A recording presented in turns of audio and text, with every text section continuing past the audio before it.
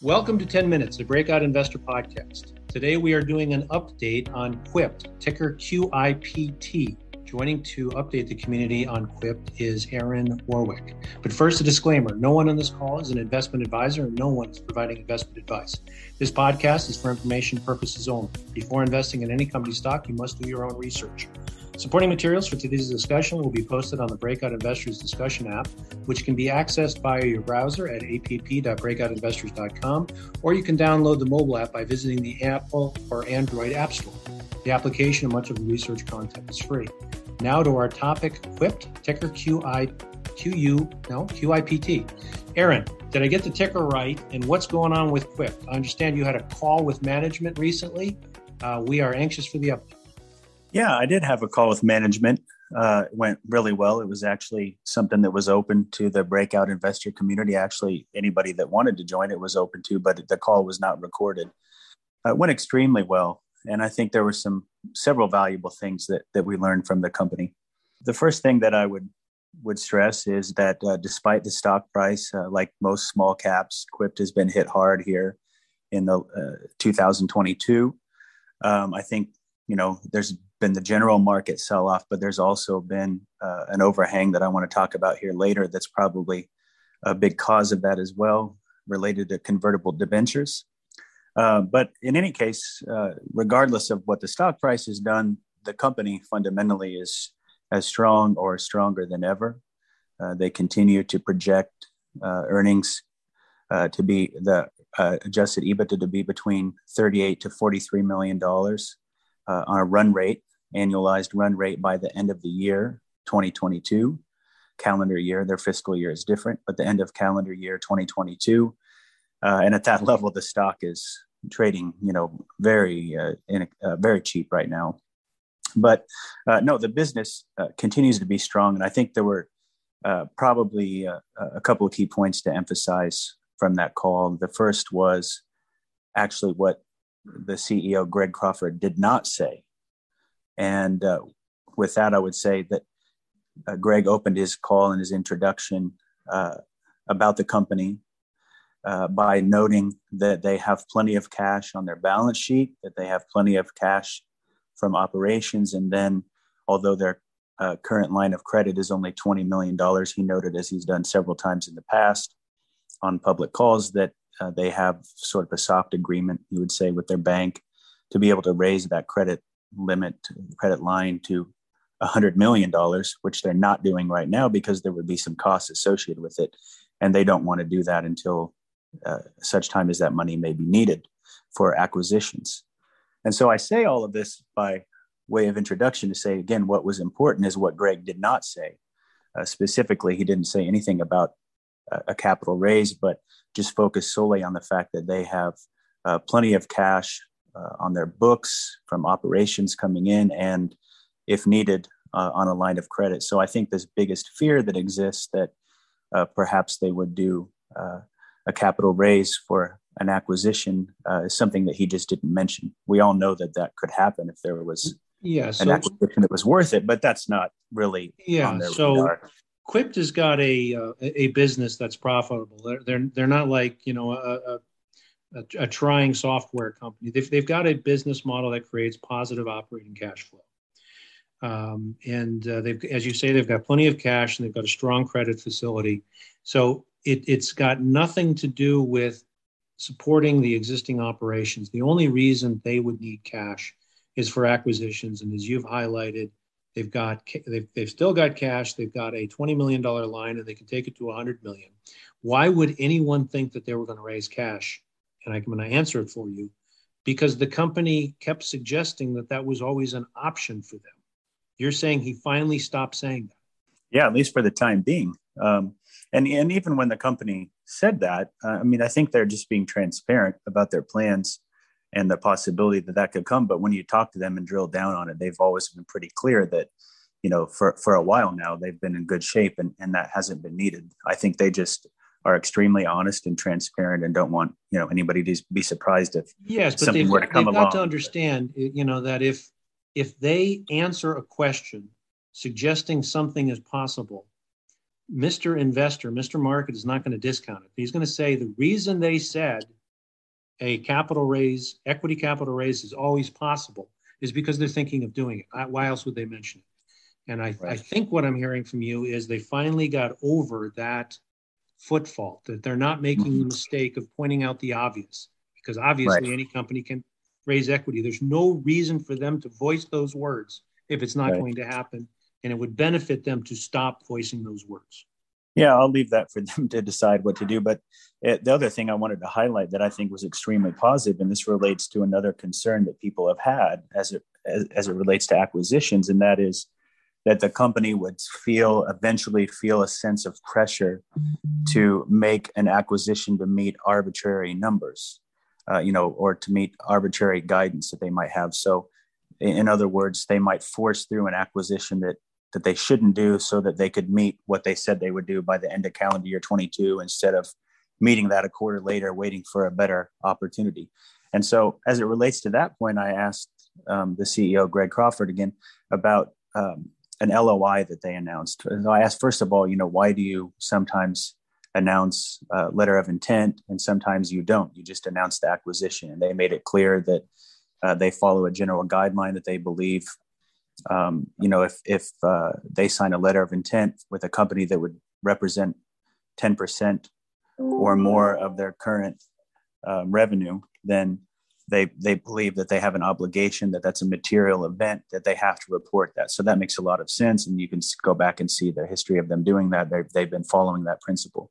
What the good news out of this that came out of it, I said, so there was an LOI that you guys signed at the end of 2021 that you announced, and that acquisition hasn't closed. There was actually two that they announced at the end of 2021. One of them has since closed. And they announced on the last earnings call that they had, that this other one had not closed yet.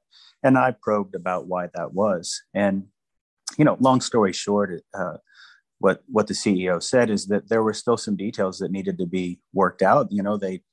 They got into looking at this other company, and there were some things they wanted to get ironed out and make sure were taken care of before the acquisition closed. And so, what I got out of that is that this company is really conscientious about being a good steward of their capital, of not meeting, trying to meet arbitrary guidance, of not just acquiring to acquire, and not feeling pressured because, they felt they had to put out the LOI, not feeling pressured to close the deal, being willing to say, hey, we're going to walk away from this because it doesn't turn out to be as good as we thought, or, hey, we need to work on some things that we didn't realize when we signed the LOI, and we're going to make sure that we're only doing this deal on good terms. And so to me, that's really comforting as an investor, that they're not just going out there and just arbitrarily buying companies and trying to raise their revenue. And, who cares how good the deal is, but they're actually very principled in what they're doing. You said that this was one of the best examples of Greg speaking to his business, making you comfortable. Both of the things that you've said are alleviating concerns of potential risks. So I assume he emphasized some positives and some opportunities going forward. What comes to mind there? Yeah, I mean, nothing, earth shattering. I mean, they just continue to execute. And that's what's so frustrating, I think, as a shareholder, to see the share price do what it's been doing, is because the company, as I said at the beginning, is stronger than ever. Fundamentally speaking, they continue to execute. They have a number of acquisitions in the pipeline, he said, which is almost always the case for them. But he gave a little more. I don't want to say, it was a private call. It was open to people, but he didn't want it recorded. So I don't want to go into too much detail, but he gave a good idea, of the number of companies they might be looking at any given time, and the different stages that they're in with these companies. And then I would point out that an investor goes by the name of Intrinsic Edge on Breakout Investors noticed and posted over the weekend that Quipt is hiring for some jobs in the San Antonio, Texas area. Well, if you look right now, Quipt doesn't have any businesses in San Antonio. I followed up with the company today to ask about that, to see if they had any comment about that. And they seemed to be excited that someone noticed, and said that all they can say at this time is, they continue to execute on their business strategy. One of which, of course, is expanding their geographical footprint into new states. Texas, obviously a huge state, would be very beneficial for the company to have a presence there. So yeah, they just continue, and that was basically the tone of what Greg had to say on the call. They just continue to execute on this plan. And he pointed out, I asked the question, how many businesses are there for you to acquire potentially? Like, not that they're all available now, but how many of these businesses in this, $5 million to $15 million range are there? And there's, by some estimates, there's 6,000 of those out. And again, no, it's not that all of these are on the market right now, but the point being, at doing, 12 to 15 acquisitions a year, you could do that for a long time and still have a lot of companies out there. So let me propose a summary, and it's nothing new, but this company, Quipt, has a great business model. They are executing it very professionally and diligently. Management is conscientious of its fiduciary duties to create value and not pursue business opportunity just because it looks good. Your communication with them is very strong. They're doing a great job of communicating about the business, something that I pointed out, by the way. Every time I talk to Greg, I think I compliment on how well he speaks to the business. Yeah, and so all that is left is to wait for the real value intrinsic to this company, value which is increasing as they continue to execute, including continuing to grow rather dramatically through a well-considered and well-executed acquisition strategy, is recognized by the market. And that's why you and I both weight Quipt overweight with price targets significantly above. I just point out that it's a subscription feature on the Breakout Investor platform. Folks can see not only what our research is, but what our valuation thoughts are for the company. And we're both very bullish on Quipt. And I'll leave that for you to comment on as we close. Go ahead.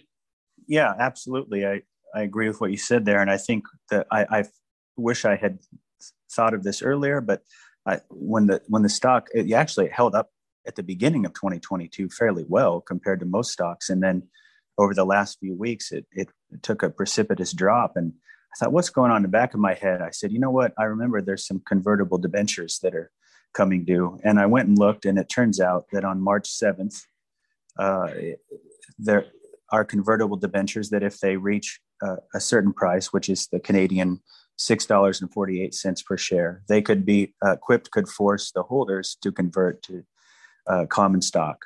I don't think it's a coincidence that on that exact day, the stock hit its low, which was right at that $5.20 per share Canadian, which is the conversion price.